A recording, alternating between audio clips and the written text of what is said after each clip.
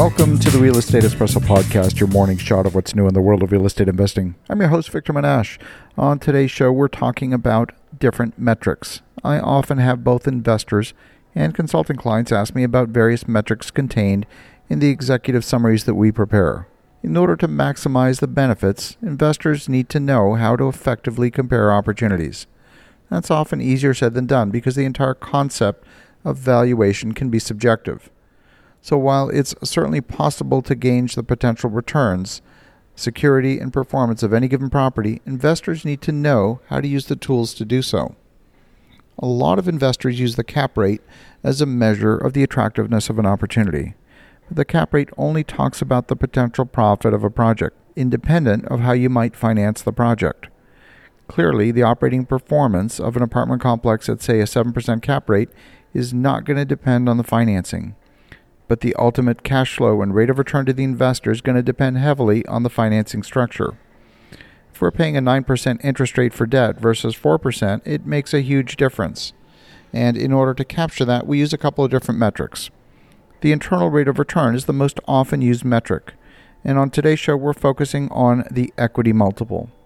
In fact, along with the internal rate of return, we believe equity multiple is one of the most effective ways to compare the attractiveness of specific real estate investments. Here's what you need to know in order to effectively use this metric. The equity multiple is a metric that calculates the expected achieved total return on an initial investment. It's calculated by dividing the total dollars received by the total dollars invested. So let's look at a simple example. So we're going to find the equity multiple of an investment based on the assumption of a $100,000 purchase of a property. And assume a while later you sell the property for $200,000.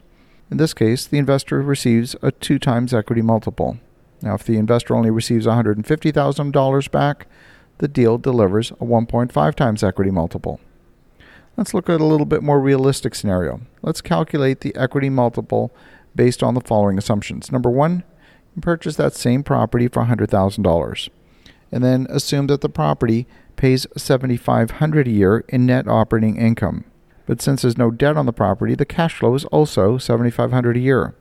And then assume the investor sells the property for $150,000 after 5 years.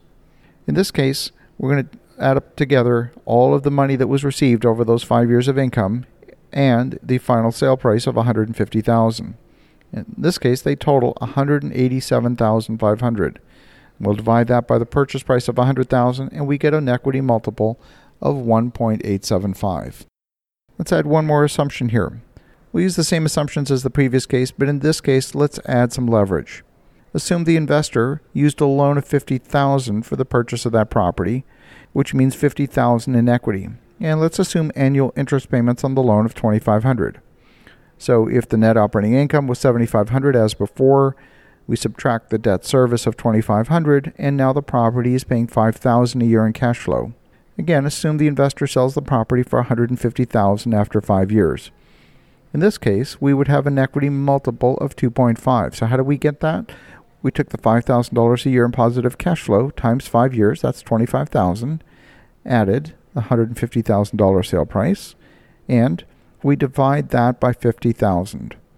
So we have $125,000 in total profit divided by 50,000 gives you an equity multiple of 2.5. So while leverage can amplify the returns because the cost of debt is cheaper than the cost of equity, it's important to remember that it can also destabilize the project and result in losses. Equity multiple is an easy tool to make comparisons with, but it has one important limitation. It ignores a critical factor, and that's time. Imagine for a moment that same $100,000 profit if it took you 50 years to achieve that profit. Well, there's definitely a lot better ways to make $100,000 profit in 50 years. So while the equity multiple can be a great tool for judging the kind of return you can expect on your investment, it gives no indication of the time frame or the opportunity cost associated with longer hold times. You also have to remember that most metrics in commercial real estate are projections. They're not certainties, and the equity multiple is no different. When you evaluate a deal with a high equity multiple, examine which key assumptions drive that number. Are these projections realistic?